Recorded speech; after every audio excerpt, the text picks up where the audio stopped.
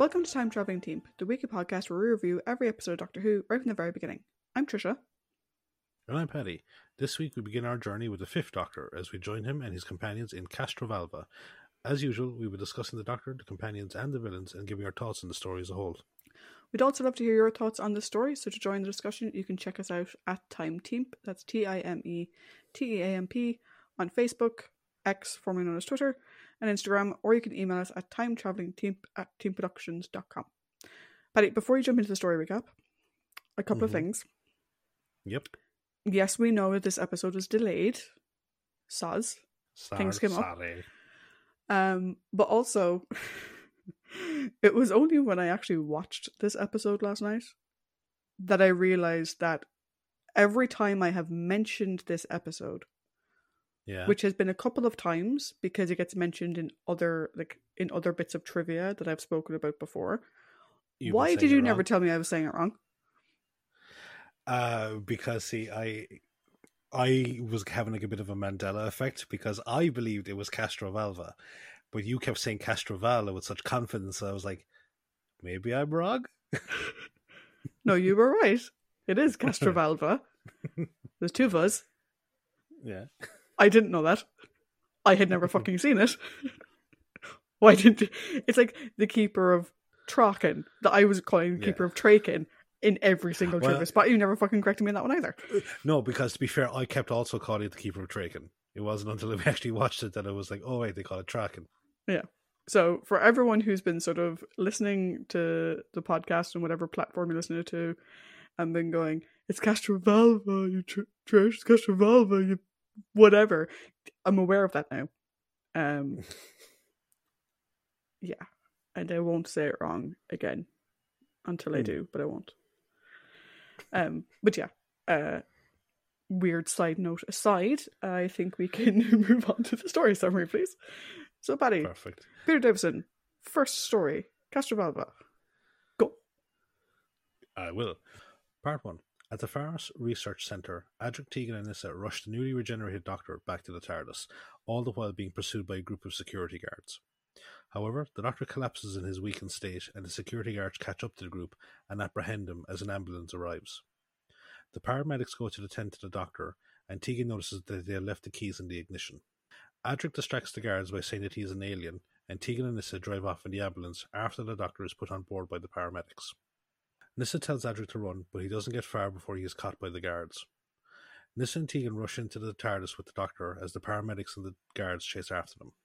Once on board, the Doctor rushes down one of the corridors. Tegan goes after him whilst Nyssa watches Adric on the external view screen. Nyssa calls Tegan back as she sees the Master's TARDIS materialise. They watch as it emits a burst of energy that stuns all the guards but leaves Adric seemingly unharmed. The Master's TARDIS dematerialises again, and they go and bring Adric back inside, who immediately pilots the TARDIS away. Once they are in flight, Tegan tells him that the Doctor is acting odd and is looking for something called the Zero Room. Adric perks up at this and says he will go help the Doctor.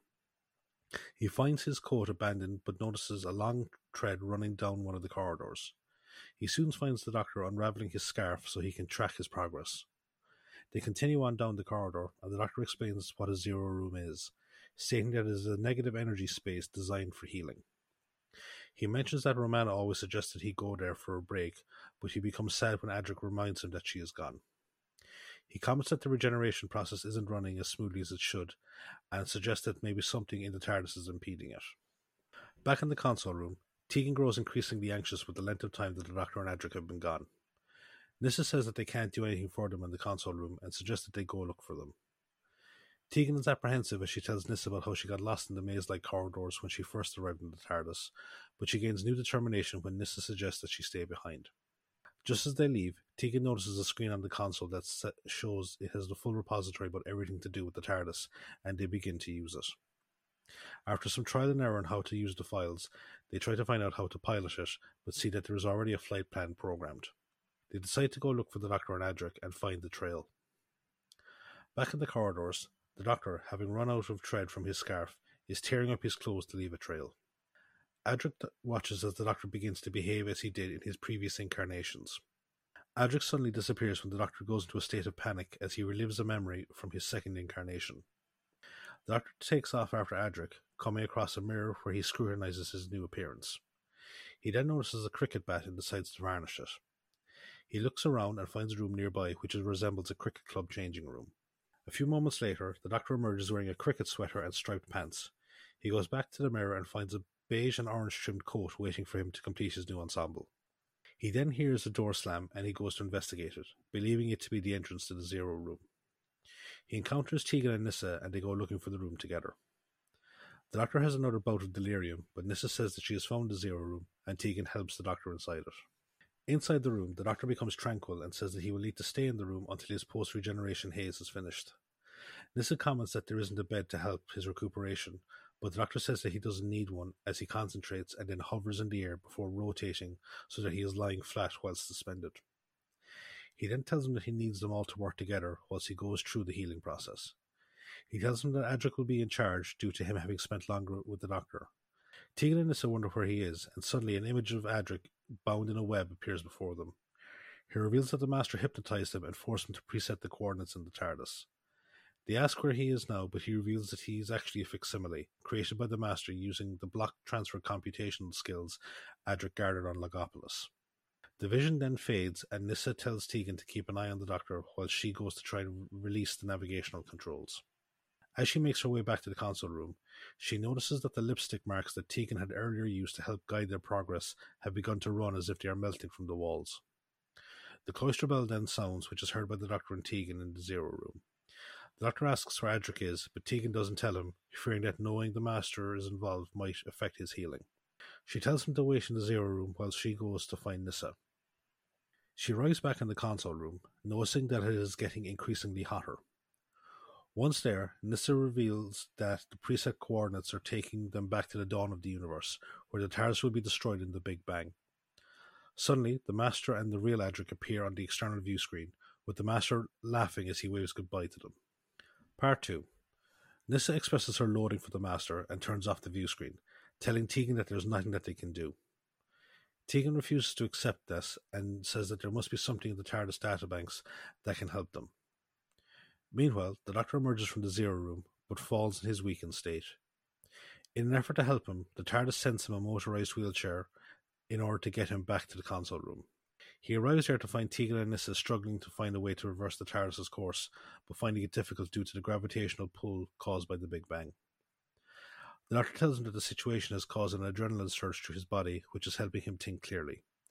He tells Nyssa that he will guide her on how to operate the manual override system. Unbeknownst to them, they are being observed by the Master and the imprisoned Adric, who vows to get free. Back on the TARDIS, as Nyssa overrides the temperature regulation system, the Doctor tells Tegan how to delete rooms within the TARDIS in order to jettison enough excess weight that will prevent the ship from escaping the gravitational pull. He tells him that he and Adric had to do it before, and again asks where he is. Reluctantly, Nyssa begins to tell him what happened, but he says that they can tell him later as time is running out. Suddenly he starts to revert to mannerisms from his third incarnation, and Nyssa tells Tegan that the adrenaline surge is wearing off due to the decrease in temperature. He goes back to the wheelchair and says that they need to jettison 25% of the inner architecture of the TARDIS to build up enough trust to get away. They ask him how to ensure that they don't jettison any important rooms, but he tells them to ask K9 before passing out. With no other choice, Tegan and Nyssa prepare to jettison the required amount of space from the TARDIS, with Nyssa doing her best to reassure an anxious Tegan that everything will be alright. Meanwhile, the Master offers to release Adric from the web if he joins him willingly, otherwise he will stay there for eternity. Reluctantly, Adric agrees to help him, and they suddenly watch as the Doctor's TARDIS disappears in a blinding flash of light. The Master rejoices in his victory, but is wary of Adric's lack of resistance in joining him or the remorse for his friend's passing. He demands that Adric reveal what he is hiding and forces him to manifest, via block transfer computation, another vision, this time showing the Doctor's TARDIS successfully escaping the Big Bang. Back on the Doctor's TARDIS, Tegan finds an entry in the databank saying that in times of regeneration crisis, where the Zero Room is compromised, Time Lords have gone to planets free from advanced technology with atmospheres that resemble the energy of the Zero Room. They set course for one of the locations suggested, a place called Castrovalva, and then Nyssa wheels the Doctor back to the Zero Room. She tells him that Tegan is studying the flight manuals and how to pilot the TARDIS, and the Doctor expresses doubt at her ability to fly it. Suddenly the ship lurches to the side before righting itself again. They arrive at the Zero Room, but the Doctor is horrified to see that it has been jettisoned. He gives Nyssa his sonic screwdriver to take the hinges off the doors, but he passes out when she asks what the point is. Suddenly the TARDIS tilts to its side again as it lands sideways on a grassy hill. The Doctor suddenly wakes up again and tells Nyssa that they can craft an ad hoc Zero Room out of the space the previous one occupied. Well, under his instructions, she removes the doors and they take it to the console room, where they remove some components from the walls. She then crafts a coffin-like isolation pod. Tegan comes in, having gone outside to scout her surroundings, and says that she has seen a settlement less than a day's walk away. Together, they carry the pod outside, which is easier to maneuver as the Doctor's weight is cancelled out via the negative room energy within it. They place it on the wheelchair and roll it towards the settlement. However, when they stop to get their bearings, the wheelchair falls into a river, as does Nyssa when she goes to retrieve it. Tegan helps her to get it out, but they see that it is heavily damaged from the fall. With no other choice, they carry on foot, carrying the pod between them, which has started to grow heavier. Suddenly, Tegan points out the settlement that she says is Castrovalva, which is actually a fortress on top of a cliff. Nyssa covers the pod in foliage, while she and Tegan go to find help. After they leave, two masked, fur-clad figures appear and say that the Murgrave must be informed of the strangers' arrivals. A while later, Tegan and Nyssa return to find blood on the ground and the Doctor missing. Part 3. Nyssa says that the cabinet was opened from the inside and therefore the Doctor might be better. Tegan says that they need to go find him and they head back towards Castrovalva. En route, they are suddenly ambushed by a large group of the masked figures and Tegan says to run. They manage to evade their pursuers and Nyssa says they need to find the Doctor to make sure that his regeneration cycle is finished. Elsewhere, the Doctor is lying on the ground, listening to the vibrations of the masked war party's movements in the distance. He starts to make his way up the cliff where Castrovalva is stationed, but as he goes, he gets a case of vertigo. He hears Nyssa calling him in the distance, and he seems not to recognize his title. He manages to get towards the top of the cliff and sees a group of the masked figures laughing as they go through an entrance in the rock face. He is suddenly captured by others and they demand to know who he is, but he says that he isn't sure. A horn is sounded in the distance and he is brought inside the entrance, which seals over. A few moments later, Tegan and Nyssa arrive, having followed another war party that brought the pod to Castrovalva, but failed to get into the entrance before it seals over. Inside, the Doctor is brought into a grand hall where other more well-dressed people are going about their business. The masked figures commend each other on the success of their hunt, but they are good-naturedly mocked by the arrival of another man, whom they address as Shardavan. Shardavan addresses Murgrave, who is the leader of the war party, and asks about the Doctor. Murgrave says that they should inform the Portreeve of the Doctor's arrival, but Shardavan says that he is already aware of it, and instead asks the Doctor why he is there. The Doctor says that he doesn't know, and Shardavan mistakes his amnesia as a metaphor for wanderlust. Shardavan says that he is the chief librarian of Castrovalva, which amazes the Doctor as he assumed from the Murgrave and the others that they were a more tribal society. Murgrave and the rest of the war party remove their masks and furs and begin to speak in a more refined manner. Murgrave's adjutant, Ruther, calls for food and tells the Doctor that they will give him a room after he is eaten. Outside, Tegan and Nyssa continue to scale the cliff face to try and find another way into Castrovalva. Shardavan and Ruther lead the Doctor through Castrovalva, explaining to him that the clothing they wore was part of the ritual hunt that Murgrave devised for the people in order to break the monotony of their scholarly life. Shardavan explains that he wasn't at the hunt due to the fact that all the armour, which are relics from their ancestors, doesn't fit him due to his height. The Doctor jokes that this is why he makes such a good librarian, as he can reach the high bookshelves. They meet Murgrave, who has prepared some medicine for the Doctor. The Doctor then asks if he is the Doctor that he has heard people looking for, but the others say that he must be referring to the Portreeve, who fulfills the role of magistrate of Castrovalva. They then leave, and the Doctor examines the medicine Murgrave gave him. Suddenly, an old man appears and says that it is safe to drink. He introduces himself as the Portreeve. He tells the Doctor he will feel better in the morning and that he will join him and the others for breakfast tomorrow, where they will help the Doctor find what he seeks. He then bids the Doctor good night and he leaves him to get rest. After he goes, the Doctor notices that the Portreeve addressed him as Doctor. The Portreeve goes to the Grand Hall and observes Murgrave telling Shardavan that they have discovered Tegan and Nyssa as they were scaling the cliff and have brought them inside. They demand to see the Doctor, revealing that he is who they encountered earlier. Shardavan orders them to be taken to some rooms, but they will not inform the Portreeve until the morning. However, the Portreeve makes his presence known, much to Shardavan's chagrin. En route to their rooms, Tegan and Nissa are shown to the doctor, who is sound asleep, and they resolve to tell him about Adric in the morning. After they leave, Adric appears in the doctor's room. The next morning, Nissa goes for a walk in the Grand Hall whilst Tegan is asleep, and she notices the pod being carried by 2 Castrovalvans. She stops them and has them bring it to the doctor's room. She finds him still asleep and prepares to leave after the Castrovalvans, but she stops when she sees Adric in a nearby mirror. He tells Nissa that the Master is in Castrovalva, and he says that she needs to protect the Doctor until his regeneration cycle is complete. He warns her against telling anyone that he spoke to her, for fear that the Master will find out. Adric's reflection then vanishes as the Doctor wakes up, saying that he started to feel like his old self again, or rather his new self. On the Master's TARDIS, Adric painfully begs the Master to stop using his block transfer abilities to create fake versions of himself. However, the Master rejoices in the fact that his plans can proceed without interference from the Doctor and his companions. Later, the Doctor, Tegan and Nissa join the Portrait for breakfast at his home, where the Doctor thanks him for his help and his hospitality. Shardavan arrives with a stack of books that the Portrait requested. Nissa and Tegan express interest in seeing the library, and the Portrait tells Shardavan to show them whilst he shows the Doctor something else. He shows him a tapestry that can replay recent events, and they watch Nissa and Tegan's earlier journey to Castrovalva, carrying the pod between them. The Doctor commends them for their aid, but then realizes that he can't remember Adric's name, even though he is sure that he was present as well. He wanders through the Grand Hall, repeating the numbers 1 and 2, and he is overheard by a small girl who helps him continue counting past them. He comments that she should have a badge for mathematical excellence, and this triggers his memory of Adric. At the library, Nissa and Tegan find no technical books and instead bring a series of history books back to the Doctor's room to study them. A short while after they arrive, the Doctor bursts in and asks what happened to Adric. Tegan rebukes Nissa for telling him, but Nissa accidentally remarks that she promised Adric she wouldn't say anything. The Doctor gently asks her to reveal everything.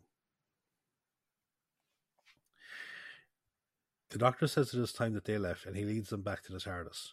Nissa says that he may get sick again if they leave too soon, but he says they will just have to risk it. As they make their way through the corridors, they find themselves repeatedly entering the Grand Hall again. They soon find themselves being blocked by Shardavan, Murgrave and Rooter. The Doctor starts to grow weaker again, and Nissa and Tegan help him back to his room. Once there, they find the pod missing. The Doctor looks outside and sees a series of interconnecting versions of the Grand Hall, with people disappearing in and out of them. He says that someone is manipulating Castrovalva and has caught them in a space-time trap. Part 4. The Doctor clutches his head in pain, but says that he is alright when Nissa and Tegan rush to his side. He tells them that they need to find the pod immediately, but he is too weak to go with them, leading Nissa to say the Portrait might be able to help. The 2 girls then leave him and run into Rooter, whom they ask to take them to the Portrait's house. As they keep going around in a loop, Rooter seems not to find anything unusual about what's going on. He then gets distracted by a telescope and says that the views are quite remarkable. Nissa and Tegan both take a turn and they see the pod being used by a group of washerwomen. Meanwhile, back in his room, the Doctor takes one of the stacks of books that Nissa and Tegan brought back from the library. He opens one and finds a piece of paper in it, which he immediately hides when he hears someone approaching. Murgrave enters, and the Doctor asks him to get the remaining books of the set that he is reading from the library. Murgrave returns a few moments later, and whilst the Doctor reads, he takes a look at the mirror the Doctor had placed in the window facing outwards.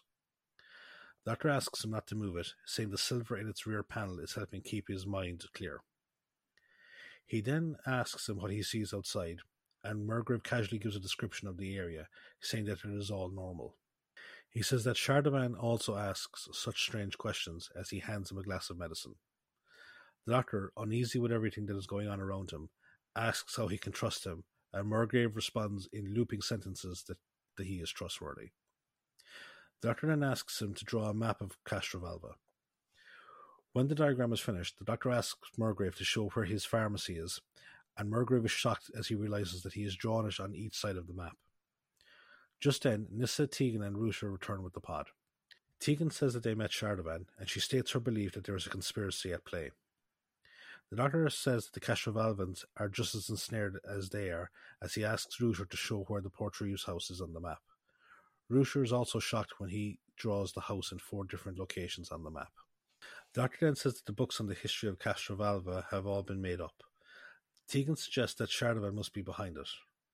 Murgrave then hears a commotion coming from outside, and he goes there to tell everyone to keep quiet whilst the doctor is in recovery.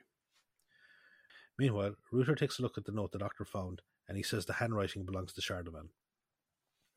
The doctor says that he needs to see the Portreeve, but Murgrave says that he is still too weak. However, Tegan says that they can carry him whilst he is in the pod. She goes outside with Murgrave and Ruther to explain what's going on. She then goes back inside and emerges a few moments later carrying the pod with Nyssa. They are confronted by Shardovan, who insists on helping to carry the pod. After a while, Tegan insists that she is in charge of the doctor's care, and Shardovan lets the procession go. He then sees someone summoning him around the corner, and he is shocked to discover that it is the doctor, who placed all the books from the library into the pod as a decoy. The doctor confronts him about the note he wrote, which has annotations questioning the validity of the history written in the books. The doctor says Shardovan's intelligence was rebelling against something that is happening in Castrovalva. They attempt to go to the Portreeve's house, but get caught in the loop. Shardovan says that he cannot physically see the anomaly, but he is intuitive towards it and says he knows another route to take. Meanwhile, the others arrive at the Portreeve's house and ask him to help.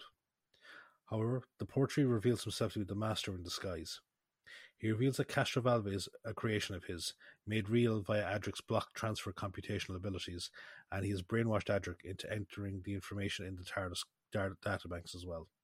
The Master then attempts to destroy the pod with his tissue compressor. Tegan and Nyssa then notice the doctor attempting to climb into the room via a rear window through a vision displayed on the tapestry and try to distract the Master. However, he hears the glass shattering as the doctor breaks the window, and he orders Murgrave and Ruther to investigate. He then demands that Nyssa help him destroy the pod, but she says that it can only be destroyed from the inside.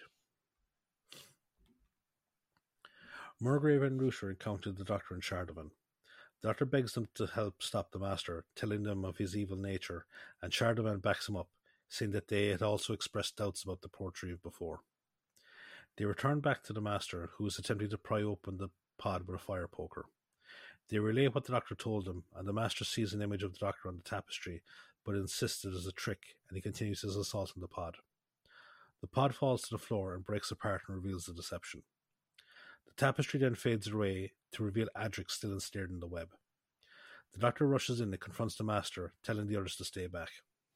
The Master says that anyone that attempts to free Adric will die, as the webs holding him are lethal to the touch. Ruther suddenly attempts to attack him, but the Master... Ruther suddenly attempts to attack the Master, but he disappears, having been deleted by the Master. He then notices Shardovan in the upper gallery, preparing to swing from a chandelier. The Master tells him that the web is the only thing keeping Castrovalva intact, but Shardovan says that he has no power over the Castrovalvan's free will, and he launches himself into the web. Oh, fuck it.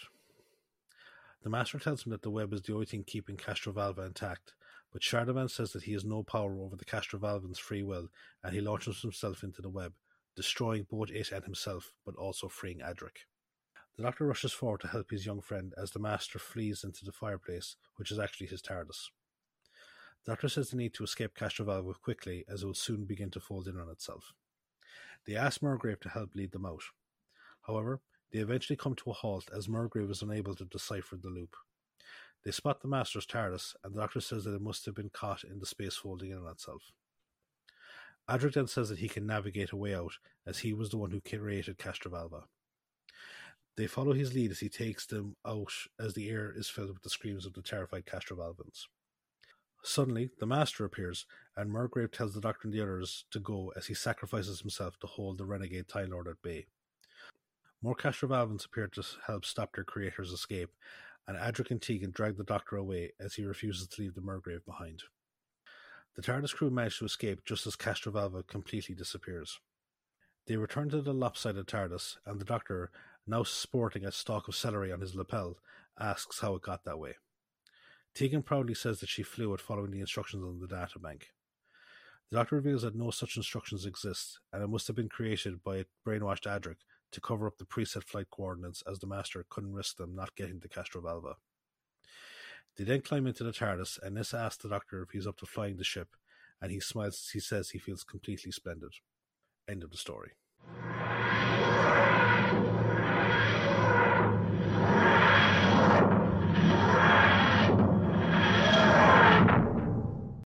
So once again, we are treated to the spectacle that is block transfer computation, questioning our reality as it is.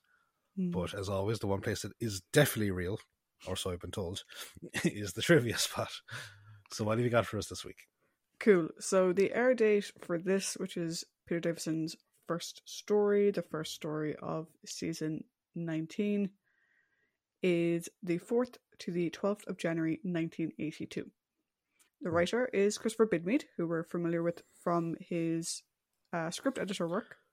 This is the second writing credit because he also wrote Logopolis. And we'll see his work one more time in Frontios. I'm going to question how I say everything now. We're going to go Frontios. Yeah. Okay. The director of this story is Fiona Cumming. This is the first of 4 directing credits for Fiona. We'll see her work again in Snake Dance, Enlightenment, and Planet of Fire. She has actually worked with pretty much all the previous Doctors because she was an occasional floor manager and production assistant during the 60s and 70s on the show. And then she came back to direct. Fiona sadly passed away in 2015. Oh. Christopher's original outline was called The Visitor, but his full scripts weren't. This was just, something they had to have on it. I think he mentioned in the special features that it was actually Jonathan Turner who called it The Visitor. After he actually sold the pitch, the story was commissioned, and after that was referred to as Castrovalva. The shot used in the story for Castrovalva itself, sitting on a cliffside, the name of the settlement of Castrovalva, obviously the episode title, and a couple of other things in terms of the way Castrovalva operates, are inspired by the artwork of M.C. Escher. So there's an M.C. Escher painting or print or whatever called Castrovalva, which is a city on a rock face. And so that's where he got the name and the idea of where it is. And obviously, as you're watching the episode, there's a lot of up is down and back and forth, infinity things, which work really well with the idea of block transfer, the idea of a TARDIS and whatever. It works really well. One thing that's hilariously funny when you're watching, particularly the special features on the Blu-ray, I don't know if one of these, I don't think these is available in the special features on the DVD. So the special features in the Blu-ray, you've got the behind the sofa sequence, which is Blu-ray exclusive, and then there's also the sort of making of documentary, where future Doctor Who actor, the guy who plays Turlough, whose name I've forgotten. Mark. I'll check there now. Yeah, so he did actually the behind the sofa. He was with Sophie Aldred, and then you had the other 4 together, which I thought was really cool. I sent Paddy a picture of it last night. But in the making of, he took the main 4 on a trip around like the shooting locations and stuff. But go on, you found his name. What is it? Mark Strickson plays Turlough. Yeah. So the final scene, where they jog up and then they stop by the tree and then whatever. There was a comment that was made in the behind the sofa where, like, literally as soon as that scene starts, Janet and Sarah and Peter, they just start taking the piss out of Matthew Waterhouse. And similarly, in the documentary, they explain why they were taking the piss out of Matthew Waterhouse. Basically, the night before, they had been down the pub, and Janet had discovered Campari and something was an alcoholic beverage, and so she decided, because Matthew had recently turned drinking age and whatever, sure, she'd buy him a few. Your man was hungover to fuck. Like, he was meant to look a bit pallid because he was recovering from the effects of his imprisonment, but like, apparently he was horrendous. The scene where like they stop by the tree and there's like a 2-shot then of like the Doctor and Tegan talking. Apparently they had to redo that at least once, because when they went to the 2-shot, Matthew disappeared behind the tree to throw up. Classy. And then when they were doing the ending shot, they were slightly afraid that they would all have to get into the TARDIS prop. with Matthew feeling really unwell and potentially about to throw up again. Jesus Christ. But it's so funny because on the behind the sofa segment, and this is where like I sent Paddy a picture as soon as I saw the four of them were doing it together. I was like, oh, this should make the behind the sofas really interesting. And I don't watch all of them, but I think I will for this because I think it's interesting getting the four of them together. But like the other three just take the piss out of him completely, and he's there like trying to blame Janet for buying it for him, and it's just so funny. The scene, there is a scene in the episode in Castrovalva where the doctor eats a piece of celery. You know, people who follow the Fifth Doctor were aware of the celery decoration, shall we say? The Doctor's clothes. If you notice, it cuts really quickly. So he bites it and then it cuts straight away. The reason is he spat it out straight away because he hates celery. Yeah, I don't blame him. I'm not a particular fan of it either. Yeah. During part 2 of the story, you'll notice that Nissa's costume gradually transforms from the outfit that she was wearing from Traken and then into Logopolis, into the start of the story.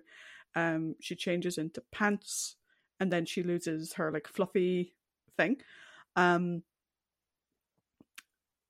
I have a theory as to why this was done, which is that this was not the first story they filmed. This was actually, I think, the fourth story they filmed, or the third story they filmed.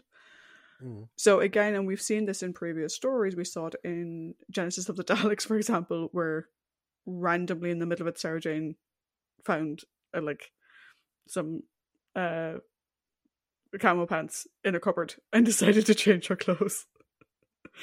So it's a similar type of thing here. I think they had to sort of match her outfit for, you know, the next story. Because it's interesting because Tegan doesn't change her clothes. So all that like rock climbing and all that kind of stuff they had to do and all that walking, poor Janet Fielding was having to do in a really tight skirt and heels. Which is a bit awkward. So she changes pants before she leaves the TARDIS. She abandons her jacket after the whole thing with the river. And then she loses her hair comb. It gets caught by a tree branch. And that's it. That's her track and clothes gone. In the screenplay for part 2, Tegan was meant to drink from the stream while Nissa attempted to repair the wheelchair. That was dropped from shooting over fears that younger children might imitate it. You know, you never know if drinking water is fresh or if water in a stream is safe for drinking.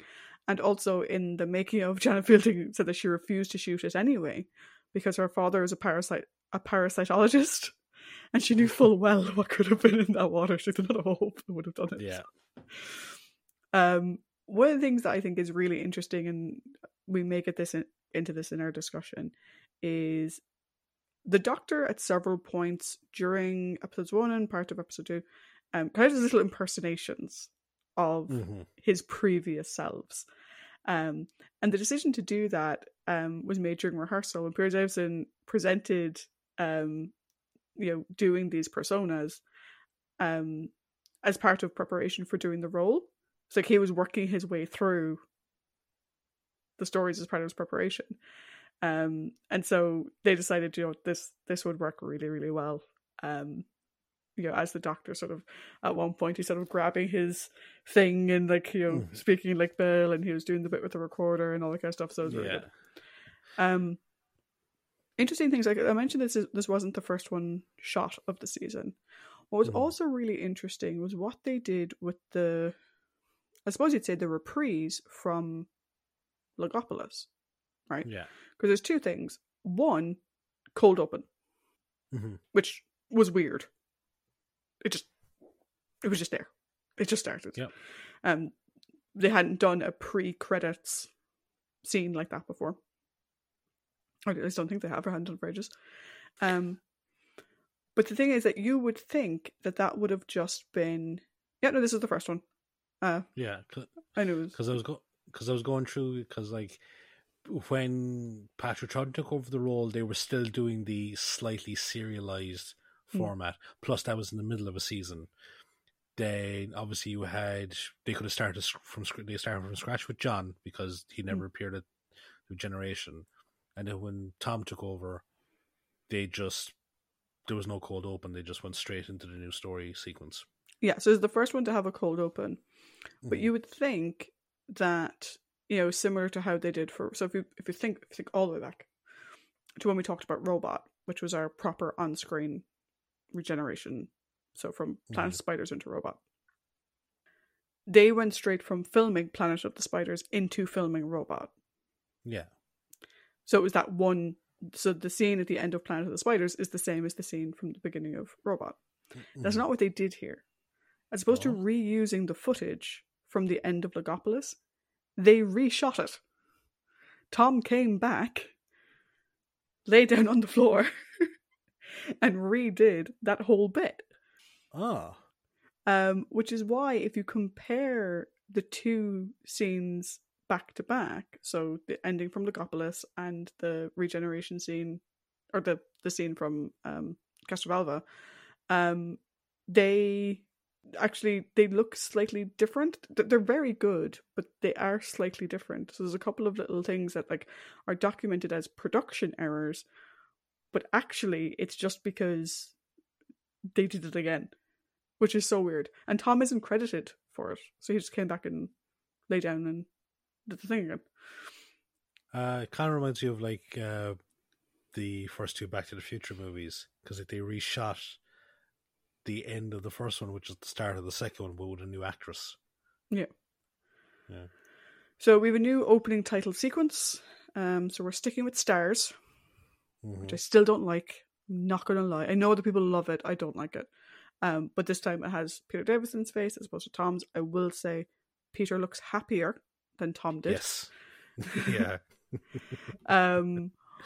One of the things that people sort of call out as a production error in this is the fact that the Fifth Doctor isn't wearing the same shoes as his predecessor. Yeah.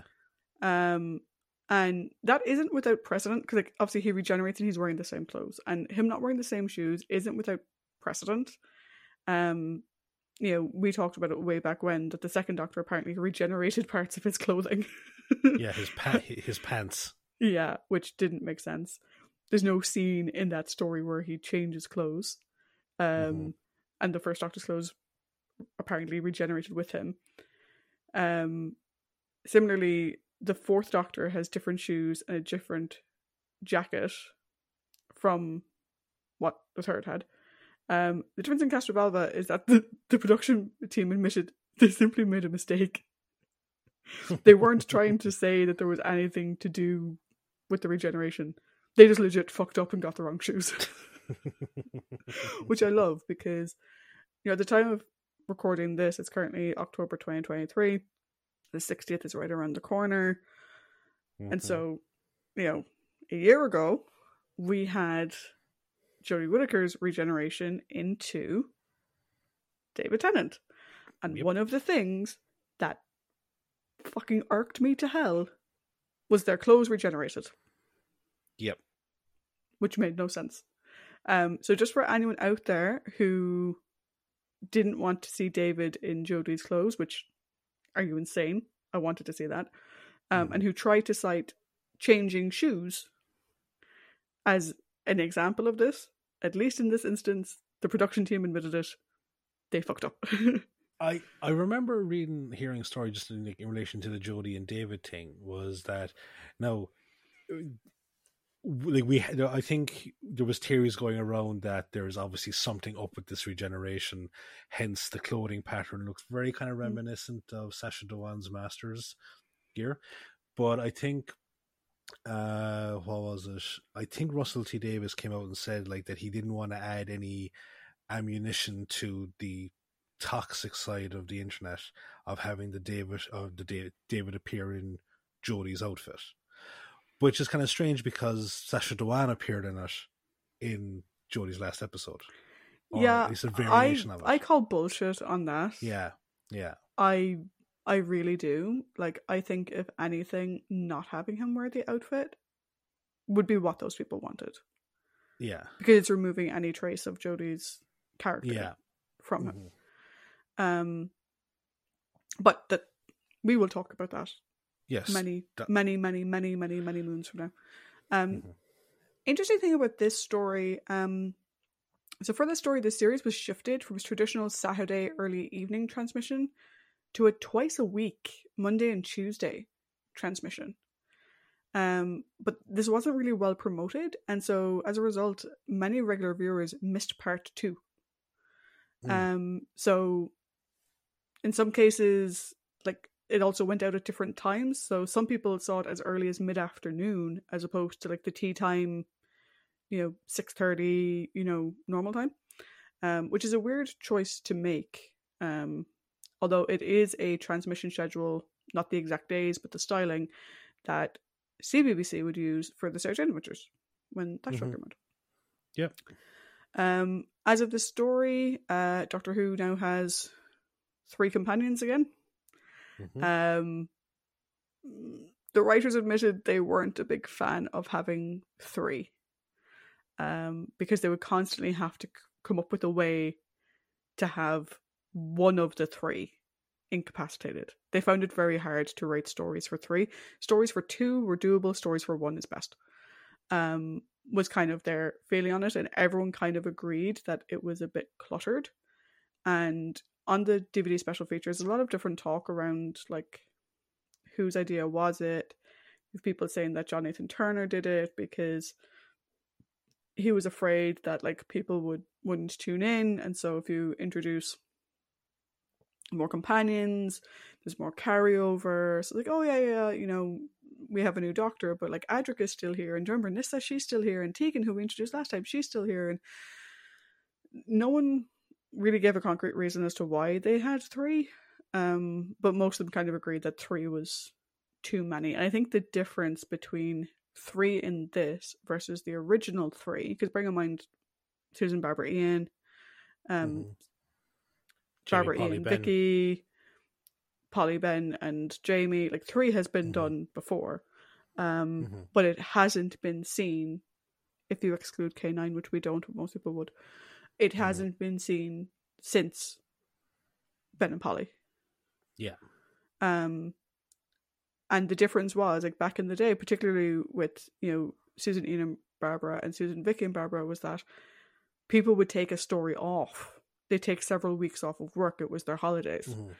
Whereas they don't seem to be doing that now, like, through the 70s and into the 80s. Yeah. So it's a different filming thing. So not only do you have to find a reason for the other person to not be there, but you have to keep cutting back to them and have scenes with them to, make it work. But anyway, so we'll see how the season goes. But that's interesting that, like, no one seemed particularly fond of the crowded TARDIS, as they were referring to it. This is the first story to have the Doctor simply credited as the Doctor, rather than Doctor Who in the credits. And that's the way it remained, except for Series 1 of the 2005 revival of the show. And the reason is that Peter Davison requested that he be credited as the Doctor, rather than the traditional Doctor Who, because he felt it was incorrect in the context of the show's continuity, which is something I have argued forever. Like, you always hear, like, oh, particularly on the BBC, like, if you have you're someone going Graham Norton and think, oh, and you're the new Doctor Who, and everyone's like, oh, it's the new Doctor Who. It's like, Doctor Who is the name of the show. He's the Doctor. Like, that has been really well established by now. So he was like, I don't want to be credited as Doctor Who because that makes no fucking sense. Credit me as the character. And that's what they did. They held the Doctor as the credited title up until the 1996 movie. And then for Russell T Davies's era, the credit went back to Doctor Who again. So Christopher Eccleston was Doctor Who before David Tennant took on the role and once again requested that it go back to being the Doctor. Because he deemed Doctor Who as being incorrect. No, I don't think it was because he deemed it was incorrect. I think he was trying to get in good with Peter Davison. Either way, though, Yeah. the whole idea of like the Doctor being credited as the Doctor in the credits all goes back to Peter Davison. His doing. Lastly, before we go on to characters, the Portreeve is listed in the credits as being played by Neil Toynay, which is an anagram of Tony Ainley. This is a play on the Master's habit of using either anagrams or synonyms for the Master as his alias. And it was used, obviously, to prevent the reveal that the Portreeve was the Master. And actually, Fiona Cummings' husband came up with Neil Toynay as the alias. Interestingly, if you watch the Behind the Sofa, like I said, you've got the 4 TARDIS crew, and then you have Mark, you said? Yeah, Mark. And Sophie Aldred, who plays Ace, who will have a story with Anthony Ainley during her run. And literally they're getting down to the reveal and they're watching it. And at one point Mark's like, oh, I know who that is.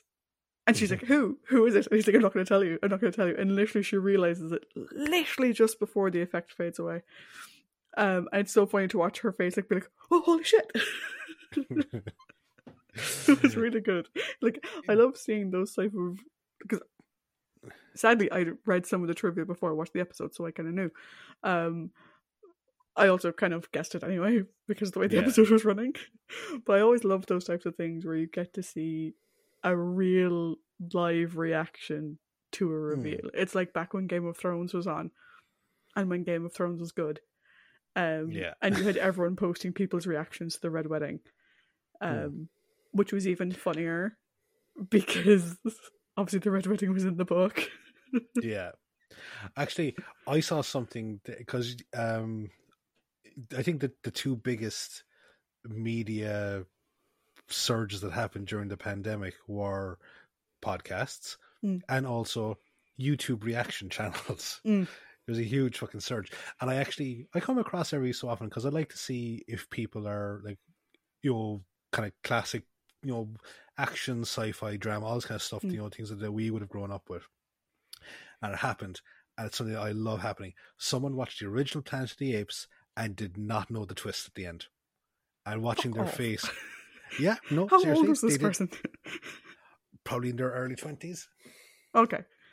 They maybe but no, I was like, but like, I was like saying, like, I remember saying, like, to you, and I was saying to a few other people, that what is it, like, I think 3 of the biggest pop culture reveals that biggest reveals in cinema history that are just spoiled because of pop culture are Empire Strikes Back, Planet of the Apes, and Usual Suspects.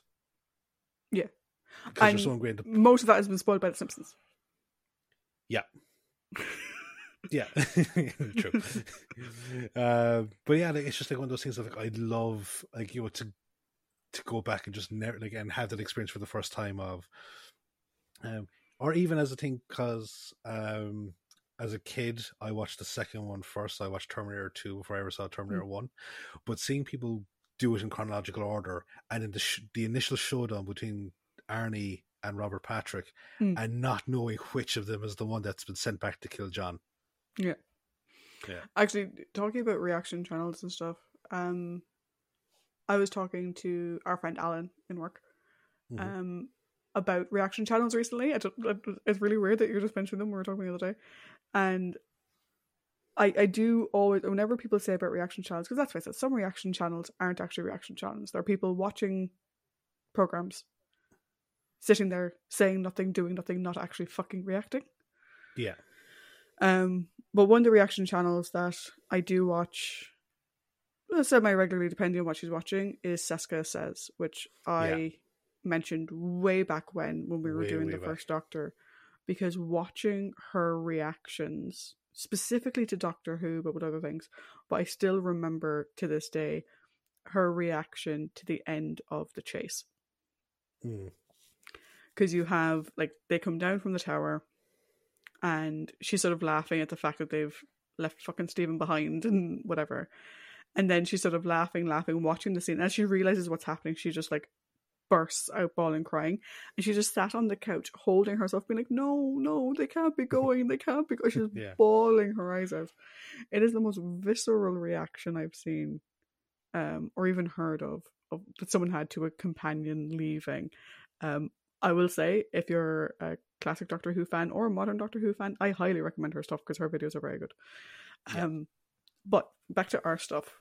Yes. Listen to our stuff first, then go watch our stuff. Yeah.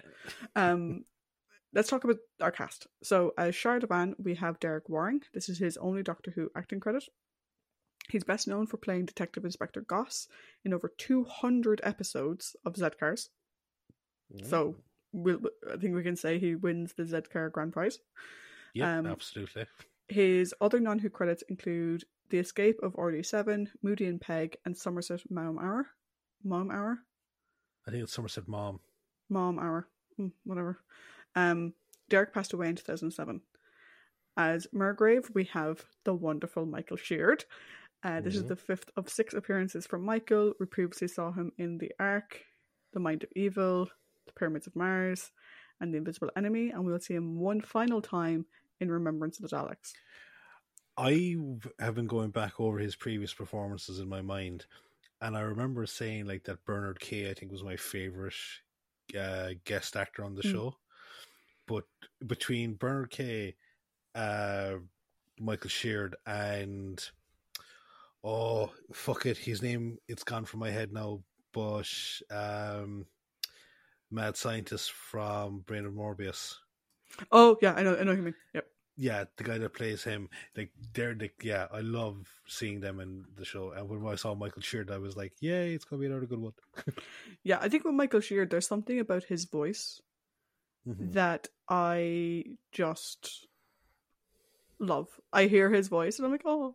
And, I just love him. He's amazing. He's great. I have to find that guy's name. It's gonna fucking bug me until I have it there now. 1 second. Philip Maddock. Oh yeah. As Ruther, we have Frank Wiley, only Doctor Who acting credit for Frank. His non-Who credits include Rob Roy, The Three Princes, Fall of Eagles, Tales of the Unexpected, and Florence Nightingale. Frank passed away in 1994. Now, I mentioned last week a little bit about Janet Fielding, but let's talk a little bit more about her, as she, I think, has her first proper companion story this week. So Janet was born Janet Claire Mahoney on the 9th of September 1953, or could be Mahoney. I'm going to go with Mahoney, in Brisbane, in Queensland, Australia, which I find hilariously funny because at one point in this story, Tegan makes fun of Brisbane, which I wonder if they just did because that's where Janet's from. Before Doctor Who, she didn't actually have a lot of acting experience. She appeared in Hammer House of Horror, Shelley, and Minder. And again, in the Behind the Sofa, in the Doctor, they kind of talked that, outside of Doctor Who, Janet didn't really do much acting. She was still quite new to the business when she was doing Doctor Who, and she was still kind of learning, as she was going. Which, we'll talk more about her performance later on, but I didn't know that. I assumed she had done plenty of other things before. Interestingly, depending on what your interests are, in 1982, she married the Daily Mirror foreign editor Nicholas Davies, who later had allegations of being an arms dealer and a Mossad agent. They divorced in 1991. Interesting. Yeah. I guess she didn't do much acting after Doctor Who. Instead, she's been working as a theatrical agent, and she actually represented Paul McGann when he first took on the role of the Eighth Doctor. She's also been an outspoken advocate of greater women's participation in film and television, acting as an administrator for the pressure group Women in Film and Television. She has also returned to the character of Tegan in a large number of audio stories with Big Finish and some BBC ones. And fans of the revival era may recognise her from, first of all, her appearance in the 5-ish Doctors reboot, the sort of TV movie that was made around the 50th anniversary, where she played herself.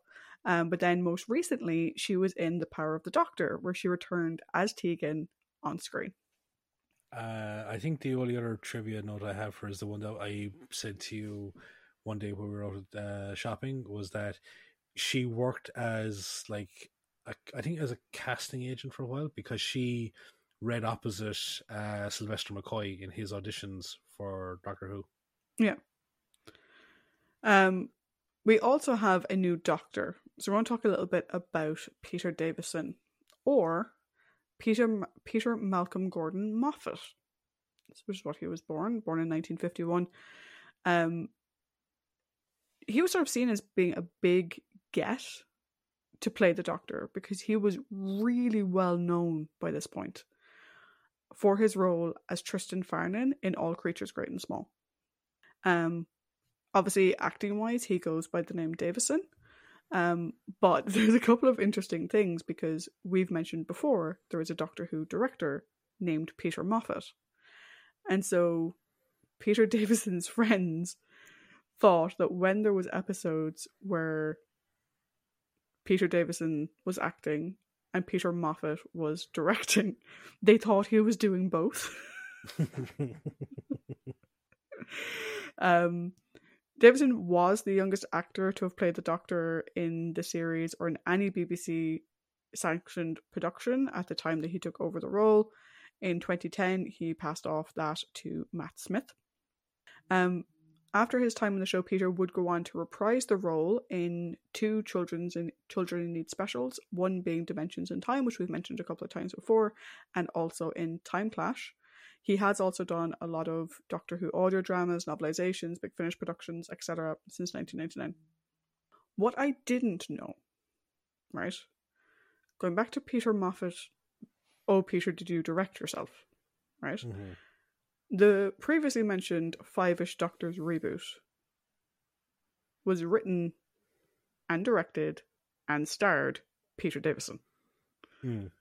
So he actually wrote, directed, and starred it himself.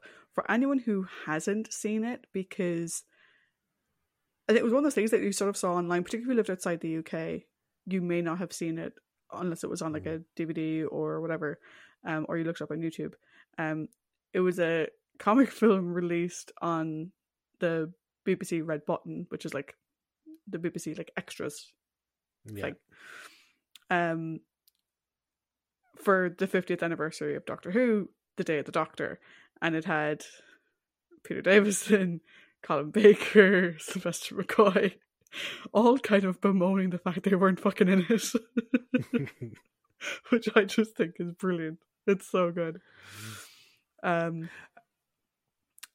After leaving Doctor Who, sorry, go on. In the second volume of Space Helmet for a Cow, I read a thing, like it was a section on that, and like because they were saying like the Five-ish Doctors where like they had tried to get Tom, and Tom was very coy about it because he was basically under an NDA that he couldn't say anything about his appearance in the 50th. And they were like, kind of going, he's being a bit prick about this, isn't he? And then like when they actually go, oh wait, shit, he's actually in it. No wonder he could. After leaving Doctor Who, Peter continued to appear occasionally on television. He had an appearance on Magnum P.I.,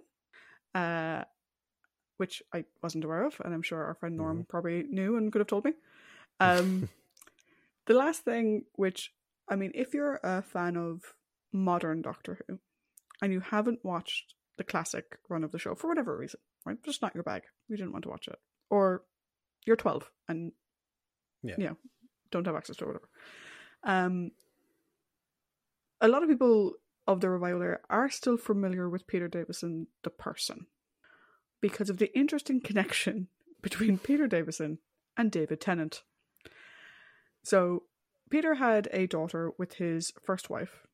That daughter's name is Georgia Moffat. Georgia actually auditioned for Rose Tyler, which I didn't know, and I would have quite liked to see, for the Doctor Who revival.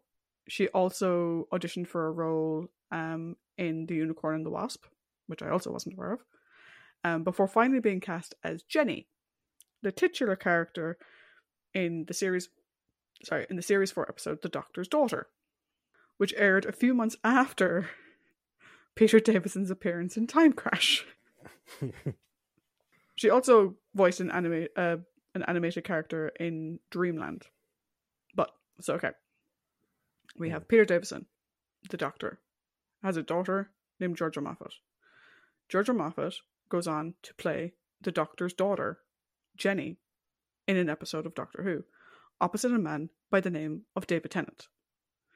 Georgia Moffat then marries David Tennant. So, David Tennant married the Doctor's daughter, as in the actress who played the Doctor's daughter in the show, and also the woman who is the daughter of the Doctor, Peter Davison. And I love when Peter Davison and David Tennant do conventions together. Because you'll always see pictures popping up on Twitter or on whatever social media of like them like standing with signs, and like so you've got like Peter Davison sort of standing with a sign being like, you know, he's not that good, and then David was like, that's not what your daughter says. And I love it. So like I said, like if you're a fan of David Tennant's era on the show, and if you've never watched a single classic episode, you probably still know Peter Davison because of that weird connection. And there's the very famous convention story of the fan asking, what's the greatest gift a Doctor Who fan has ever given you? He addressed it to Peter Davison, and someone else shouted out, a grandchild. I think people have asked that of David as well. It's like, what's the greatest thing that one of the previous Doctors has given you? And he's like, my wife.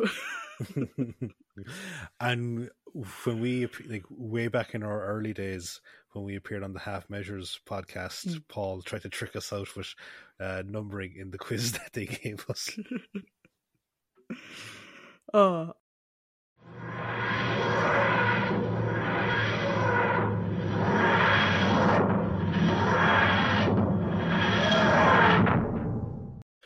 So, trivia galore, thank you so much. You're welcome. Yeah. I know, I said that really weird. So we now come into the character discussion component of the podcast, where we will talk about the Doctor, the companions, who this week I have selected Adric, Tegan, and Nyssa. Prominent characters who I put down initially Shardavan, Murgrave, and Ruther, and also villains of the Master. Yep. And for those of you that are new to the show, where I say I have selected is that because I do the story recaps, I kind of focus on the characters that I think are the major components. I send them on to Trish, and then we kind of go at the end, will we discuss this person? Will we not? Or will we just give them as a trivia only shout out?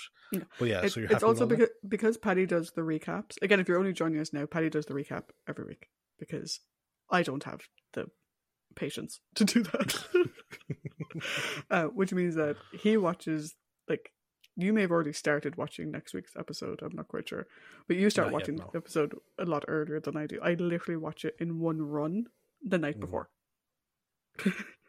Whereas Paddy watches it several days before me because he has to write up his summary. So yeah, so we also do socials go first. So I go first. Yay. Okay, the Doctor. Yes. So far, I'm impressed.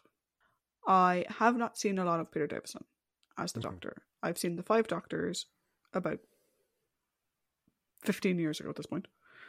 And that's really about it. Bar Time Crash and the 5-ish Doctors, which was mainly just Peter.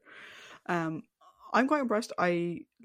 The only thing I didn't like, and this isn't a slight on Peter, nothing to do with Peter, was I think it took too long for the Doctor to become himself again. Like, it takes to like halfway through episode 3. Yeah. And I'm just like, that it was just too long. But what we got during that 2.5 episodes, like I mentioned it in the trivia, I loved all his little nods to the ones that came before. And Peter did them brilliantly. I particularly love his Hartnell because he does the little Hartnell giggle and I absolutely adore it. I think he has a really good dynamic with each of his companions, which is really good. One thing I didn't mention in trivia, actually, because remember that there is because they shot these out of order, and that was apparently because Jonathan Turner wanted Peter to settle into the role for his first story, so he wouldn't be nervous. It meant that the director had a bit of a problem because she had to sort of keep reminding the actors, "You're not friends. You don't know him very well. He's newly regenerated," which I think kind of the story struggled a bit. Like at some points he's a bit too pally, I think. Not only because he's just regenerated, but because, like, particularly for Tegan, he only met her last story, you know. Mm-hmm. And obviously he spends most of the story with Nissa and Tegan, so whatever. But overall, I really liked him. I think he gets the Doctor very well. I think, you know, anything I have an issue with is story related, not characterization related. But yeah, overall, I think for a first outing, I think he did very well. I think Peter fits the role very well. I'll be honest, I was a bit concerned because I didn't remember much about him. And Tom has really big shoes and big hair to fill. Yeah. And kudos to Peter. I think he did great on it. You know, like, I'm perfectly happy to keep watching. It's not like, oh my god, like, it's going to take me ages to get used to him. No, like, literally the end of the first episode, I'm like, this guy seems really fun. I'm looking forward to watching more of his stuff. How about you? What did you think of him? So the one thing that I was always kind of like that sticks out from Peter Davison as a positive in my mind is that impression sequence of both, because he does Bill, he does Troughton, and he also does John. So not too shabby with the impressions. No, like yourself, I thought he did a really good job. The one thing that I thought was actually done quite well is, and I don't know whether it's intentional or not, but if you take a look at the moments when he's in crisis, you know, when he's uncertain, he acts very much his physical age. He acts very young, uncertain, like he's kind of panicky about everything. But when he has his respite in the zero room and everything comes back to him, you can actually see the huge mental maturity from all his previous experiences, incarnations present. So he, like, Peter Davison does a really good job of playing two different ages of the Doctor here, both kind of newborn and also the experienced traveler that he is. And I think, and this is actually kind of kudos to the director, to Fiona as well, because you said that he brought her, she had to remind them, you're not friends at this stage. And I think that's kind of well exemplified by the interaction he has with all three of them. Because, like, you know, he only links up back with Adric at the very end. But once Adric is there, it's like, great, my friend is here. With Nissa, you can see the bond that they developed on Traken has carried over. And with Tegan, I think it's more exemplified at the very end, when, you know, he kind of, maybe a bit harshly, says, yeah, you didn't pilot the TARDIS. It was you didn't do as much as you think you did. And it's like a bit of a deep cut, like, you know, but I think it actually kind of fits in well with the whole I don't really know who you are type thing. So I think hats off to the director to bring that out of them again. But yeah, no, like, because as I've said a couple of times before, my memories of Davison's era are kind of just, I felt it was bland. But going back now and redoing it for this, after watching Castrovalva again, I'm fully open to being as impressed as I was with his performance in this story. Me too. He did also spend half the story in a box. I don't think there's much else we can say about him, but yeah. Well, yeah, because, like, the story structure is very strange. It is, because, like, we talked before about was it Horns of Nymon? For one episode, the Doctor is literally just in the TARDIS trying to get out. He does nothing. Here we have 2 episodes of him stuck in the TARDIS, and he's going through a crisis, so we don't actually get a feel of who his Doctor is. So yeah, like it's kind of structure wise, it's a bit higgledy-piggledy, but yeah. But on to the companions. Cool. So we've Adric, Nyssa, and Tegan. Who should we do first? The order I would kind of push it would be Adric first, then Tegan, then Nyssa at the end. Cool. So with Adric, I mean, there isn't a lot of him in this story. And the bits of him we do see are like mental projections of the actual Adric. It's weird. It's weird. I think Matthew Waterhouse, though, did a very good job of it with what he was given. I love his bit at the beginning where he's trying to talk to the security guards. He's like, hey, you wanted to find aliens. That's who we are. We're from up there. Clearly trying to blag it. Kind of carries on from last week or last time when he was like, he stole the bicycle and, whatever. He did have one of 2 bits of I know more than you with like Nyssa and Tegan. In like that first bit when his mental projection is in the TARDIS. But given the way the story works, I don't know if that was meant to be him actually meaning it or what. Because I don't think that's the real Adric. It's not. Yeah. So I think it's just a projection of there's an awful lot about Adric's abilities here that will play into questions I have about other characters. Yeah. I suppose the big thing about Adric here is that we find out that he can do that computation. The things that they were doing on Logopolis, Adric can do that. And to be honest, that really goes beyond he won a prize for maths. That goes really far beyond it. Like, this implies, again, I mentioned it before, but this is a really sort of the Wesley Crusher, Traveller, level of intelligence, which I think actually works for his character. I have absolutely zero issue with it. The only thing is, and again, this is a writing thing, how would the Master know or care about that? Like, the Master bigs up this big convoluted plan, unless the Master escaped Logopolis, sat around thinking about it for fucking ages, and then went back in time to pick up Adric and kind of going, oh wait, no, your man had a fairly big brain. I'm gonna go back and use big brain boy. But that to me is more of a writing problem. Yeah, it's more of a story than an Adric problem. I think, Adric trying to get through to people, trying to keep them safe. And what I love is that, and this is something that's true for the other 2 as well, he just wants to protect the Doctor. He's like, don't tell him I'm missing because it'll derail him. It'll, he won't heal as quickly or whatever, which is lovely. The question I have, which for Adric maybe isn't as big a problem, he adapted very quickly to the fact the Doctor regenerated.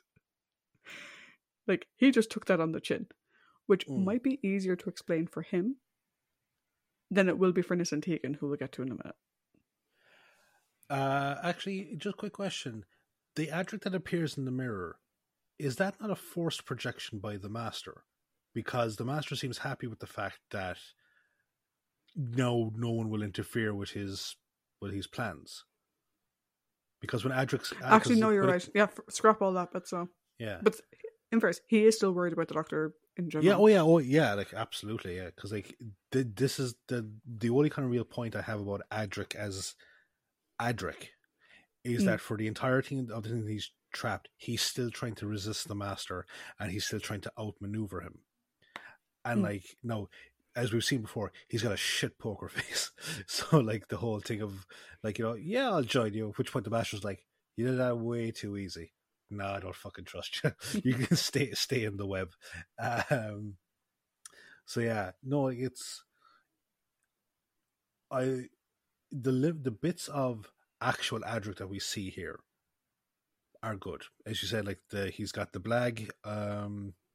trying to get the the guards tricked. And also, I'm just kind of wondering, like, the mental abilities or the intuitiveness, because it's like it almost seems like he's only distracting the guards so Tegan can hijack the ambulance, but he wouldn't have seen what Tegan has seen of the keys being in the ignition. So I'm just again kind of wondering, like, is he intuitive? Is he small bit psychic, or is it just, oh, that was lucky? I think he just assumed the keys would be in it. Okay, cool. But no, it was like, I did like the bits where he's trying to resist the master, and then when he comes back and he's reunited with the doctor, and he's like, I can get us out of here because technically I designed the whole fucking place. So I thought that was cool. So while he's not hugely involved here, he's not weak in it either. Yeah. The one who surprised me the most in this was Tegan. Right. Hold on to your butt, Paddy. I actually liked her in this. Oh, interesting. I thought she was really good. I loved the way she dealt with the situation on the TARDIS itself, the Event 1 thing. Even though the doctor was saying, like, yeah, you didn't actually pilot it or whatever, like, she took charge. She was like, cool, this is what we're doing. And that was something I quite liked. And it sort of reminded me of a First Doctor episode, was when the doctor was like, Tegan, you're the organizer, you're to keep everyone on track because you don't understand the science as well as the other two do. So you do that. Nyssa, you're tech, you're hands-on, you're the engineer, whatever. Adric, you're big brain boy, you're doing the maths, and you know how to fly the ship. Like, he gave them clear actions, and she took hers 100% seriously. Again, we need to remember this is her second outing. And she did so well just to be like, fuck it, no, I like this guy, he was good to me, he's a good guy, she's so protective of him. It's actually really good. Particularly at the end when she doesn't realise that the thing is full of books because she stepped out for a minute. And she goes up to Shardavan and she's like, he's my responsibility. I'm responsible. And you could say, like, oh, that's her air hostess training coming through or whatever. But if you compare the way she was this story versus last story, where it was a lot of, again, them trying to play into the air hostess side, but I don't think it played as well last story. But here you can clearly see she does well in a tricky situation. She leads, she, does recon, she pushes forward, whatever, very good. The only negative I have with the way she's written is she's too accepting of the regeneration for my book. Adric, like I said, it kind of makes sense. The doctor probably explained it before. Nyssa, well, this version brought her there, so maybe he explained. But also Nyssa is from a different time and place. She understands more about the universe. Tegan is a contemporary human. She is very accepting of the regeneration thing. And I think part of the way Janet played that, and I don't mean to fault Janet on this, but I think it goes back to what Fiona Cummings was saying, that she had played his friend for several stories. Yeah. And I can kind of see how Fiona would have struggled to pull her back to be like, you don't actually know this guy that well. Like, like if you compare her reaction to Ben and Polly, who lost their fucking mind. But particularly Ben, who was just because Polly grew very, I think she'd have to much quicker than Ben did, because Ben is still very sussy of him, I think, until at least episode 4. Yeah. And it could just be that she sees him as being weak. She watched him fall, like, she, whatever. I just think they glossed over it a bit too much. I think it was a bit easy for her. But overall, like, credit where it's due, I actually really liked Tegan in this episode. How about you? So, so like, I sometimes, depending on what our recording schedule is like, I might go back and rewatch the story, and I'm kind of glad I did, because prior to the, like, us being unable to record last week, I had done like the first 3 episodes, and I was going to do the 4th one, but then we said, look, like, oh, we can't record this week. So then I just rewatched it again last night as I finished off the 4th episode. I'm glad that I did, because there were times where it was coming across that Tegan is trying to, I would say, unwarrantedly insert herself into a position of leadership in situations. And that's because it kind of comes across that way. As you said, like with the whole I am in charge of the doctor's care, and once they're on Castrovalva, also drink for every time that she looks pleased with herself for finding Castrovalva and saying its name. But once they kind of land on Castrovalva, she does really kind of take the lead on everything. And it is kind of a strange thing, because in the first 2 parts, she needs to be reassured by Nyssa. Like, Nyssa is the one that's kind of in charge. But as you pointed out, the doctor says, like, everyone has a part to play. And once you're in the situation that your part is up in, you're like, you obviously take the lead on it. Nyssa, because she was the tech head, was the perfect person to try and save the TARDIS and take all the actions and take the leadership there, as this thing is still in crisis mode. But once we're in the place where we're meant to be, Janet's, as you say, kind of a flight attendant, but also just, I think, her innate leadership, Tegan's innate leadership and her caring for people does tend to take over. And again, it kind of comes to a follow on from my comment last week, which is at times it comes across like she's being a bit abrupt, or I won't say obnoxious because it's the wrong word, but it's just being a small bit too in your face about stuff.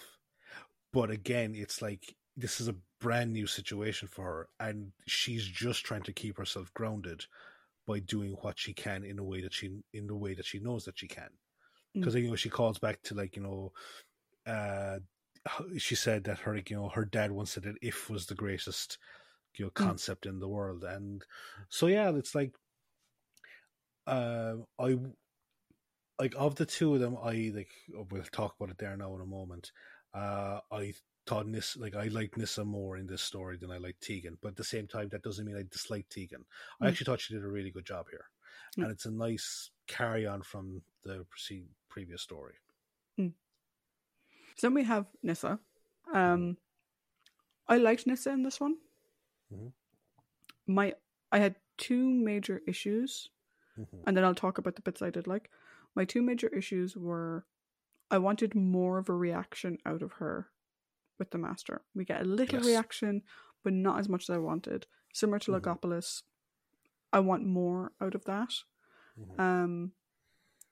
And if it wasn't for the way the characters had been set up, because we know that Adric understands all this stuff and he was learning from the 4th Doctor or whatever, I almost would have rather the Doctor kidnapped Nyssa, or that the Master kidnapped Nyssa rather than Adric. But it doesn't make sense in the story for it to have been Nyssa. It makes sense for it to have been Adric. So that kind of bothered me. I do want to see Nyssa have a proper fucking breakdown or freak out or like proper vent about that. The other thing I wasn't a big fan of is, for the most part, once they get to Castrovalva, the planet, she doesn't really have a whole lot to do. The duo of the 2 of them, I think, first of all, I think Nyssa and Tegan work great together as a duo. But I don't think, because like there was no technobiology books, or there was no, like, we don't see her researching, we don't see her, like, once they reach Castrovalva, she followed Tegan, and then she was kind of following Tegan's lead, and she did get that message from Adric / Master or whatever, but I don't think they gave her as much to do in Castrovalva itself as I would have liked. I would like to have seen more of her figuring things out. Or like, we had her, like, she was trying to fix the wheelchair, although why they couldn't just push the wheelchair without the motor, I don't quite understand. But But like, you know, we had her doing that, but after that, and up until the end, where she was in on the fact that the doctor wasn't in the thing, she doesn't really do as much in Castrovalva as I would have wanted. And you know, like I said, maybe that's just because, okay, she was taking lead in the TARDIS, now they've landed, Tegan taking front. I think it would have given if they gave her some more research to do or something like that. Yeah. But yeah, other than that though, I really liked her. I think her scenes with Tegan are great. I'm loving that dynamic. I love how, like, she just does. Do you know what I mean?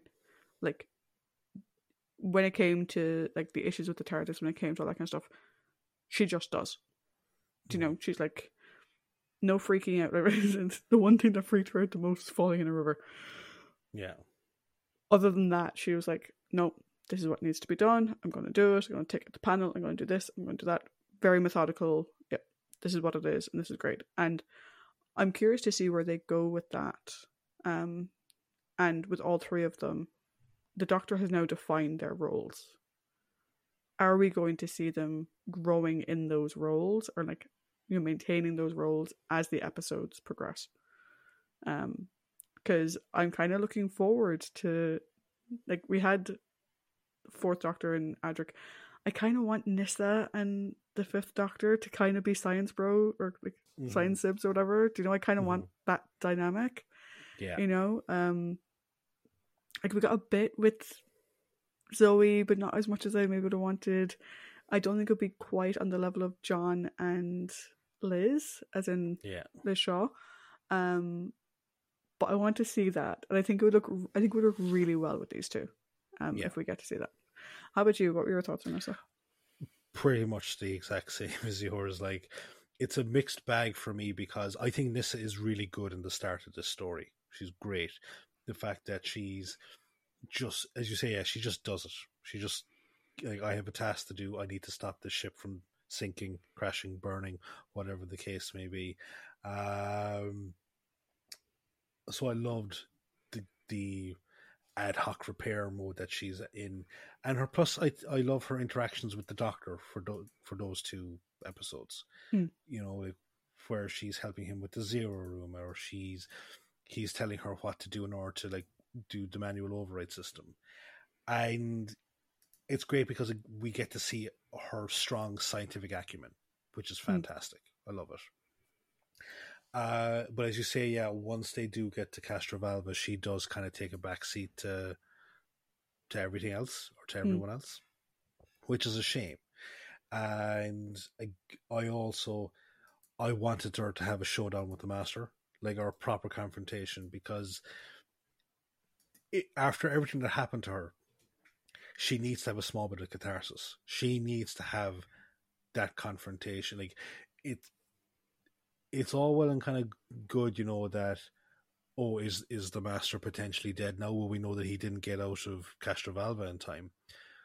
But she didn't get to have that moment with him.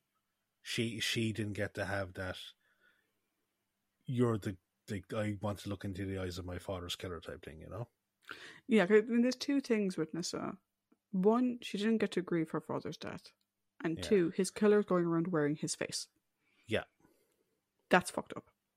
No. And they haven't given her the strength or the frame of scope to cover that. And one thing Christopher Bidmead said in the behind the scenes was that Jonathan Turner wanted the companions to all be unique. He wanted them to be complex. He wanted them to be characters in their own right. And I think back to the encounter I told you about, the How with Janet Fielding, where she made a comment about how Tegan was different from the companions that came before.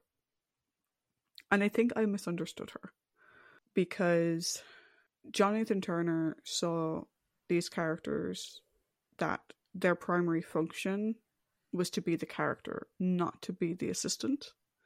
And that's kind of the way Christopher Bidmead described it, was that he wanted each of the characters to be able to grow and evolve, which is great, but which is a big departure from the companions that are there to support the Doctor, which is what we would have seen in previous iterations.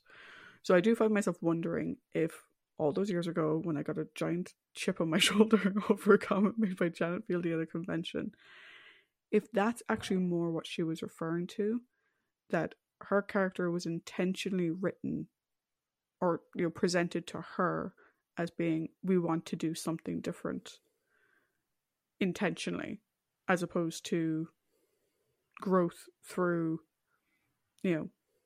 circumstance. It's like intentional. So I'm going to be curious to see if that plays out for all of them, because apparently that's what John Nathan Turner wanted. So, but he also wanted it to be less campy, so yeah. We'll have to see. Then we have our prominent characters. I'm going to be honest with you, I don't have a whole lot to say about any of these people. Okay. I think for who they are and what they are, they're all very good. Again, Michael Sheard, just love him forever. Margrave and Ruther, I think, are probably the two that you'd sort of lump together more, because they're the most taken in by the thing around them. They live the moment, they live the experience. But they're both very kind, they're both very open-minded. Like, once you ask them the question, they're like, holy fuck, what is this? They challenge, like, poor Ruther just getting deleted from reality was horrendous. I think they both did really well. Shardavan, good red herring.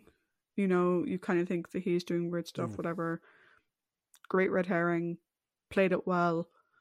Love the way that they resolved that with him. It wasn't redemption by death. It was, confirming who he is and whatever. That was great. The three of them together, incredibly fucking sexist. Oh yeah. Like the way they treat Nyssa and Tegan the minute they arrive, like in private, they're a little bit nicer to them. Each of them is a little bit nicer, but in public, the three of them are like, "What you want? What you want? An audience? You want anything? But you're only women. Women do the caregiving. Women do the da da da." I wasn't a big fan of that, but for characters that were essentially a creation of Adric and the Master's minds together, they were interesting. I don't get the hats thing. The hats thing is weird. Yeah, see, told you, funny hats. Yeah, the funny hats thing is weird. I don't get it. But I think they were interesting characters. I felt bad for Ruther. I felt bad for Shardavan. Margrave, I love the fact that he wouldn't leave the rest of the people behind, because like in this reality, he's their doctor, he's their caregiver, and he wouldn't leave them behind, which is lovely. I don't really see them as individual characters all that much beyond that. Okay. But I thought they were good prominent characters for what they were. Okay. Well, out of the three of them, I think Ruther is probably the least developed. All I can say is that he's a great example of make sure you bring your brother with you energy.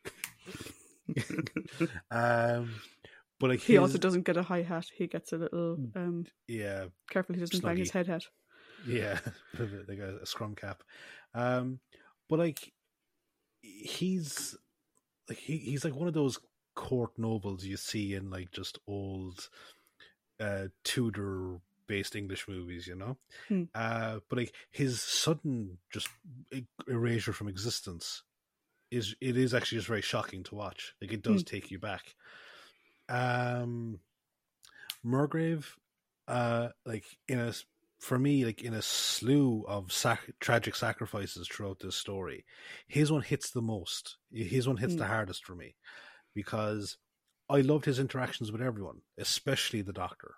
When they were alone, and he's got that, as you said, he's got that soft voice, he's like very timid and mild mannered way about him, and it's the exact same as he was as Lawrence in Pyramids of Mars. Like that sort of like eager to learn person. But despite that, despite being so mild mannered and soft, he performs the ultimate sacrifice in trying to prevent the Master from escaping. And like it's it's not that he's injured or anything like that. It's like he actively tries to push the Doctor away whilst he goes back to hold off the Master. Yeah. Shardavan, I think, is probably the most interesting of them because of, as you said, like the red herring slow reveal of his true nature. I thought that was done quite well. Because like throughout it, you're like, is he some sort of dark manifestation of the Master within Castrovalva? But like his whole demeanor, it is actually a facade, so that he can kind of, his skepticism about his surroundings goes unnoticed.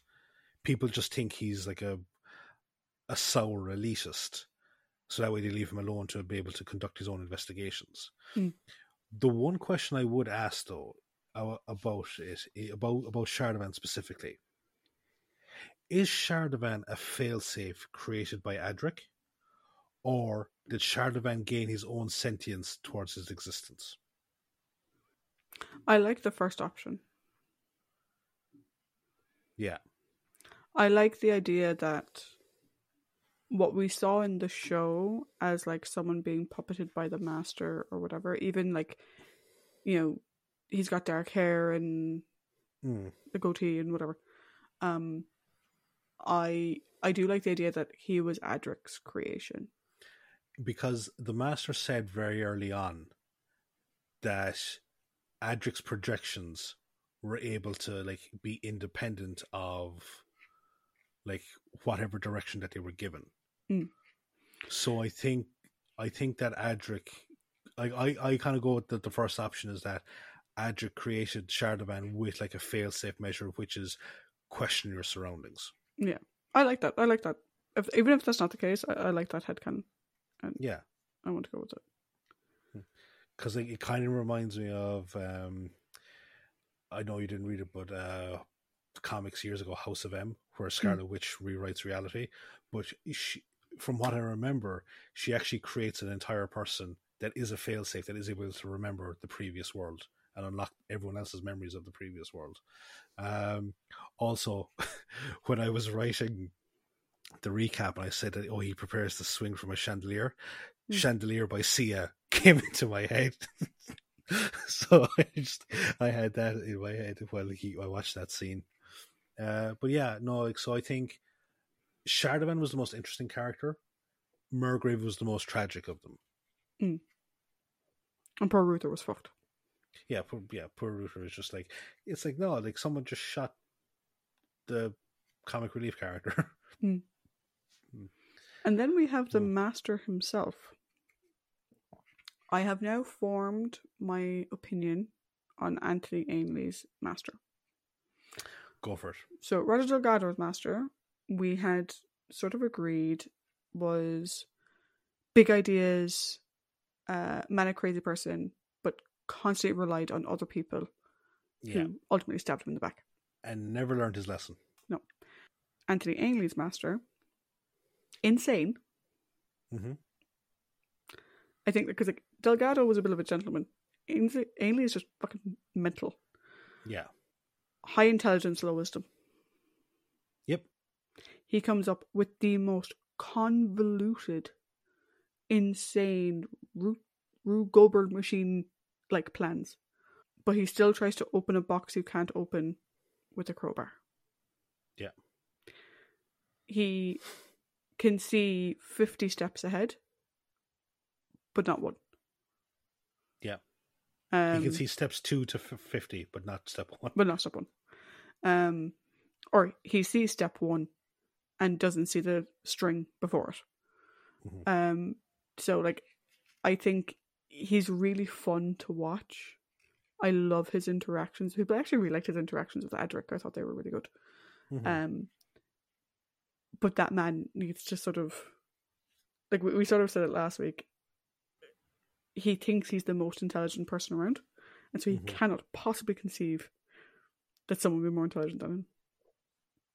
And the fact that in this, the person more intelligent than him is really Adric. Which I like. It's Adric, the Doctor, and Nyssa, really, because Tegan doesn't really have much to do in that last bit, which is fine. Like, why would she? But yeah, so I like him. I think he's interesting. I think this is the full display, though, of batshit crazy, of doing all of this just to fuck with the Doctor. That's all it's for. Mm-hmm. Castrovalva was made up. It had no power in and of itself. He could have used Adric to create fucking anything, and he created a fucking death trap for the Doctor. Why? Because it'd be fucking fun. That's why. I'm liking it. It's really going towards the modern Master that we're used to seeing. Mm-hmm. And I like the way Anthony Ainley plays it. How about you? So yeah, sorry, just another quick thing there, and I just remembered about Charlemagne. The fact that because he's the only person over a certain height in Castrovalva, he's the only man that doesn't get caught up in the ritual hunt. So therefore, he's free of that loop as well. So yeah, leaning more towards my thing of Adric creating him as a failsafe. So yeah, like a trap within a trap, interesting. But the fact that the secondary trap was such huge overkill on your part, like sending the Doctor back to the dawn of creation, and to get engulfed in the inferno that is the Big Bang. Yeah, that's a fucking rock solid thing. But why not have it like? Why not just ensure that that's the thing that kills him? Like have your facsimile Adric create like essentially Deep Space Nine, the TARDIS, you know? They have fail safes for fail safes for fail safes, rather than coming up with this big, huge, elaborate fucking scheme that you were requiring on one of the Doctor's companions to create. And even after you point out the fact that he can create manifestations that work independently of the grand design. So yeah, like just again a bit. I think it's because he loves dressing up. Me too. I think it's because he loves being and this pun is intentional, master of disguise. But in that capacity, Anthony Ainley is a fucking talented actor. Oh, he is. He's amazing because, like watching him as, oh Christ, I need to fucking get his name. Tremas. Watching him as Tremas was amazing. Watching him as the Master, like, you know, with that lower jutting fucking row of teeth, because he's also got incredibly sharp canines as well, which also kind of adds an element of fucking eeriness to him. But then seeing him as the Portreeve and like being kind of creepy as well, because you notice at points that he's like pawing at the Doctor, and it's like this weird, like, you know, you're like spider to the fly, you're in my parlor type thing, you know. But yeah, again, it's just like so much fucking overkill, and like, I still say like that the smartest incarnation of, I think, of the Master that we've seen was probably the one back in the Deadly Assassin. And like, or even like that one, and if it's potentially the same person, the one at the start of the Keeper of Traken, because it's like you're patient, you're playing the long game, you're being fucking smart about it. Why is it that when you get a fully functioning, good-looking body, that you just actually start acting like a fucking idiot again? So yeah, I did like his kind of back and forth with Adric, because it reminded me a small bit of Delgado and Joe, because you know the way that he would sometimes refer to her, you know, he would Miss Grant, and I think the one that kind of leaps out to me was the Timekeeper, or sorry, the Time Monster, where I thought the Master and Joe had a really good interaction there, and also his last story, Frontier in Space.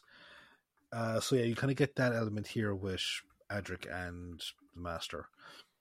But again, I would have loved to have seen him with Nyssa, like properly with Nyssa, you know? Yeah, I think they missed a beat on that, and yeah, I get it. The TARDIS was a bit crowded. You know, like I said, I get that, but at the same time, I think it was a missed opportunity. I think there's so much that could have been done with that. That would have been so good. Do you know? Oh yeah. No, I think hugely. Anthony would have played really well opposite her as well. Like we saw that even like the little bit we got in Legopolis. Yeah. We saw that there was a good dynamic between the two of them. But again, they already have 3 companions. There's a lot going on. You know, it's, you know, how much can you fit in really? Do you know what I mean? So I don't know if you have the Blu-ray of this. I don't think you do you? No, not yet. But in that making of documentary, Mark actually shows the others that after he had, you know, been asked to come back as the Master of, Anthony Ainley actually sent John Nathan Turner a letter, basically saying, "Thank you so much. I'm just having so much fun, and thank you for bringing me back. I love playing this character." And it's just like, I have to see if I can find the clip for you on YouTube, Paddy. Maybe you can find it, but it is so sweet that clearly Anthony loved playing this character. Like, he clearly thought it was fabulous. But he sent John Nathan Turner a letter, like a physical fucking letter saying, Thanks for having me back. I'm really looking forward to it. I'm having so much fun." Like, that's great. That's a lovely thing to hear, particularly when you're playing the bad guy. Do you know? Yeah. I think it's really lovely.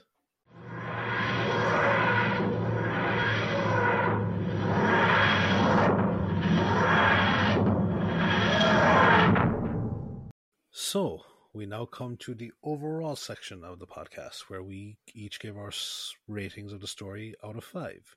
So, Trish, because socials go first, tell me your thoughts. I have mixed thoughts on this story. First of all, that pre-credit scene, because I hit play all episodes and it was just there. It kind of took me a bit by surprise. I was just like, okay, this is new. Okay, I'll do the bits I didn't like first, and I'll circle back to it. I think the pacing on this story was seriously fucked. They spend so long in the TARDIS, and then so long walking to Castrovalva. There are so many scenes, and of course, the grounds of this place where they filmed it are beautiful. The scenery is lovely, but there are so many scenes of Nyssa and Tegan just walking. We can't get up the cliff this way. We'll try go up the cliff that way. We'll keep climbing this way. We'll keep like, just fucking get to Castrovalva already. Like, it took so long. So I wasn't a big fan of that. I thought it took way too long, which meant that Peter didn't have a lot to do because it was taking so long. And yeah, it meant that we got to have, like I said, I loved Tegan during those sequences. I thought she was great. I loved the dynamic with Nyssa, because the way Nyssa as well is just like, bitch, what the fuck are we doing? Like, what is this? I don't think you know where we're going, but I'll keep following you anyway, but I'm convinced you're fucking making shit up.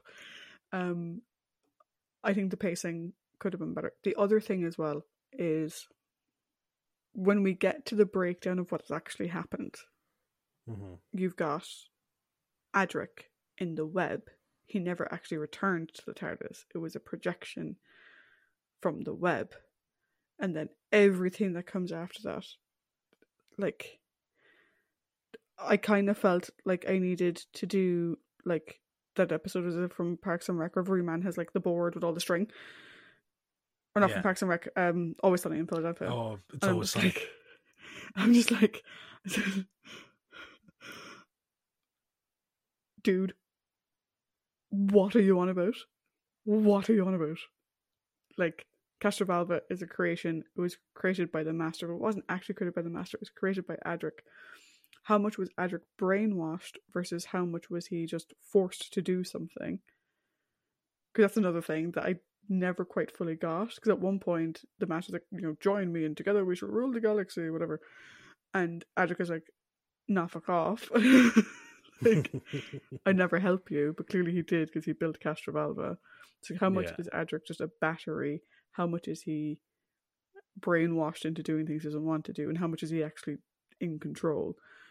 we didn't really know. And that, for me, it kind of reduced my enjoyment of the story as a whole a little bit. I found the whole thing really interesting, but the writing was a bit bloated in some areas, and then boring as sin in others. It was just like this weird thing. What I did like, though, I loved all of our companions. I thought they each had some standout moments.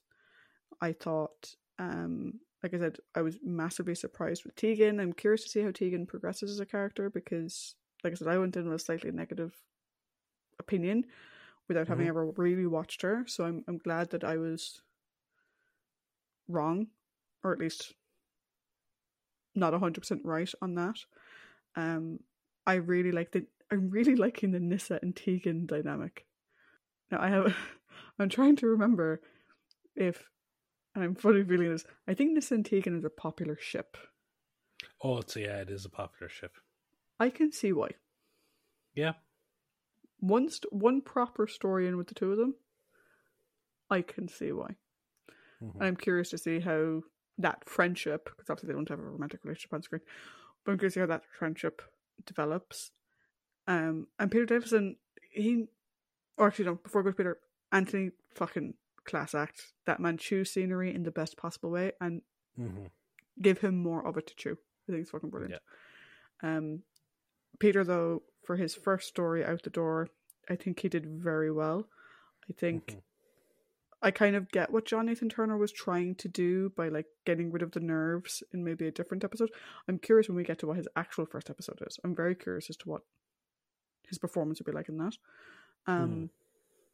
But I think this Doctor is warm and kind, but still intelligent, and still just that little bit of bracing. I am the all-powerful Time Lord. There's just, like I said, there's just that little bit of that still in there with his comments to Tegan at the end. Like, and plus as well, the fucker made them jog back to the TARDIS, and he was calling the time as he was doing it. Yeah, no, I think he did really well. Like I said, massive kudos to Peter Davison. I think it was a great start, and I'm looking forward to seeing more of this TARDIS team. So for me, what let this story down was kind of the story itself. And like I said, Shardavan, Murgrave, and Ruther, well, I thought they were interesting as a concept, and like I love Michael Shute and everything. It took us so long to get to Castrovalva. We didn't get as much of them as I would have liked. So I gave it 3.5. I was going to give it a 4, but then to be honest, that pacing thing really fucking bothered me. So 3.5. How about you? So first thing I want to get out there is I think the direction of this story, or at least the cinematography of the story, is actually quite good. I think there's some beautiful shots in here. But the one that sticks in my mind, and it's kind of haunting, is at the very end when you hear like the air filled with screams, and you've got Murgrave trying to hold the Master back, while from behind him, in a sort of almost like vampire, because of the clothing, like this weird vampire-esque mob, the other Castrovalvans trying to pull the Master back in as well. Like he's swamped, and it's just like that shot of him trying to fend them off, and almost like a weird reverse Antichrist type thing, because he's all in white as well, with the jet black hair and the beard, and it's like this, like, my creations are trying to kill me type thing. Like that's a visual that's just burned into my head now. But so things I liked: the man himself, the Doctor, not a bad introduction at all, really good. And Peter Davison did a really good job of showing the age and wisdom behind the eyes, I think, here. Because like at the very end, it's like I can see Tom and John and Pat and Bill in here. I can see the accumulation of that knowledge and those performances here in that young face. So I thought that was good. And as I said, I liked his like kind of nervous newborn performance when he was going through like the uncertainty and jittery side of things, and like his huge adrenaline surge. I like that. It was great seeing a good strong performance from Nyssa.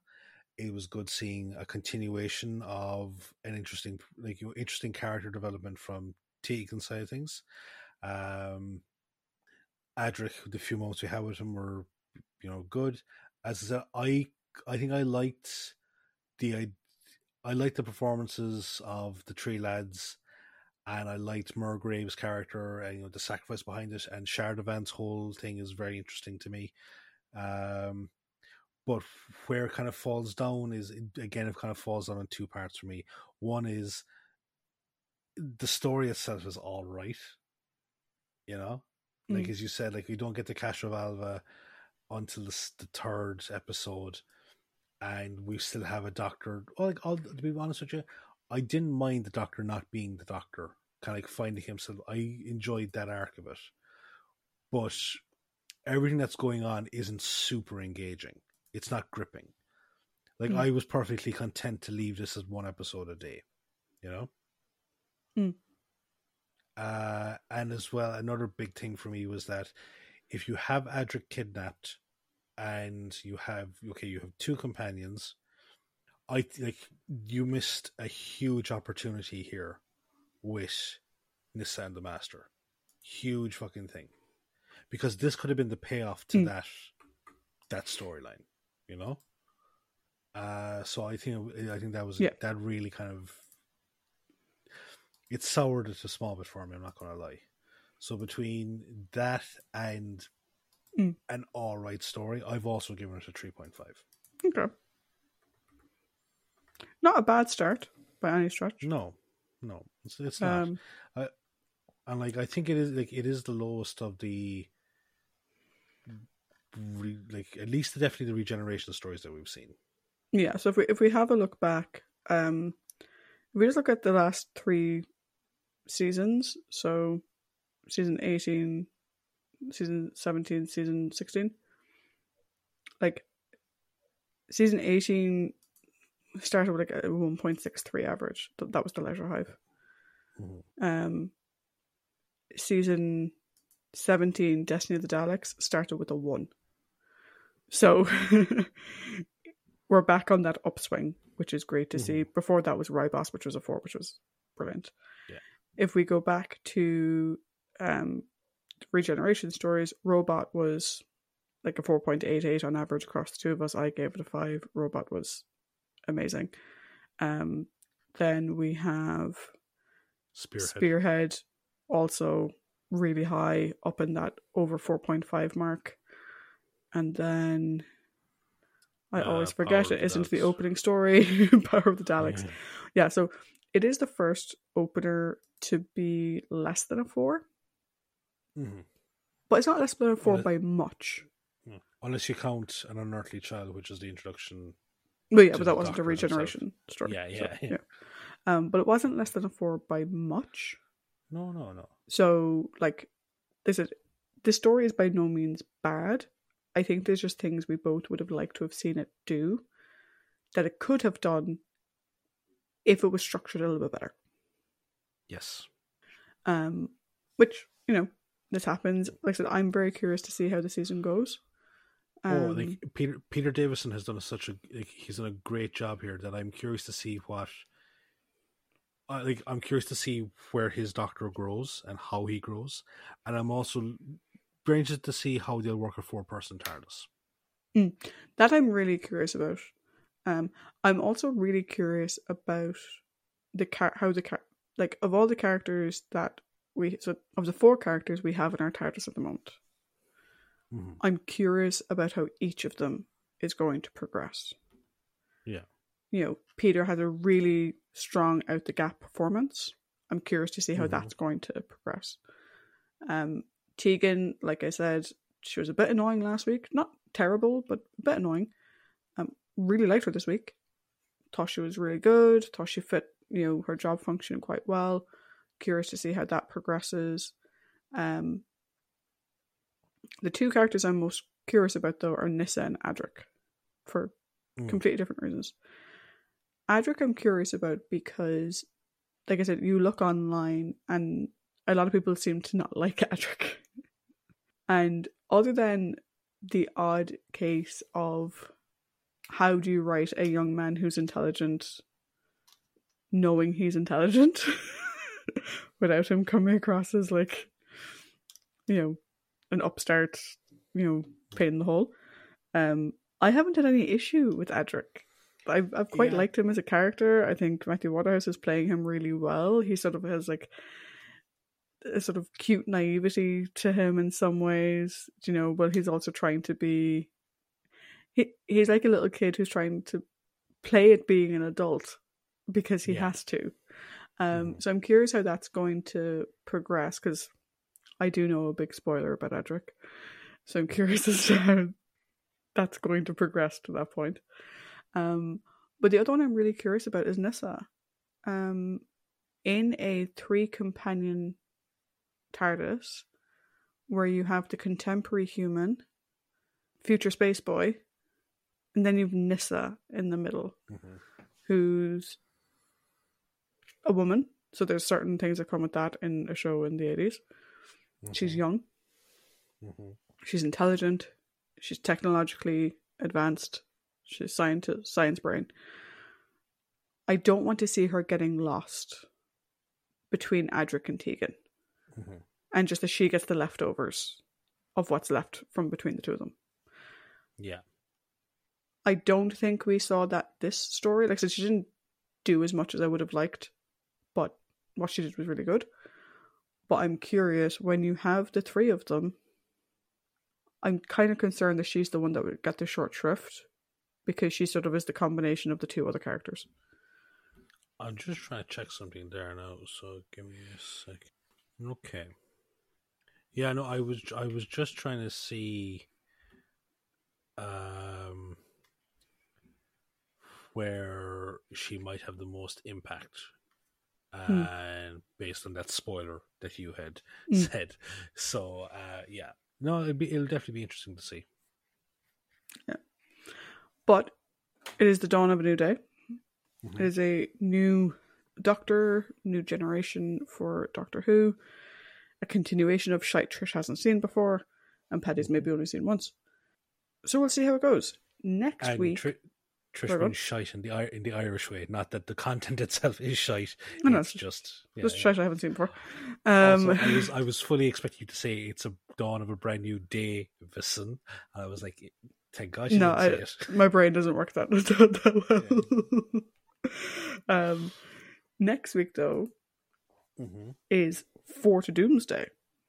Yes. So we will see how our TARDIS crew gets on then. Until then, let us know your thoughts. What do you think of Peter? What did you think of Tom? Now that we've moved on to a new Doctor, hit us up on those socials, and yeah, we will talk to you next time. Bye. Bye.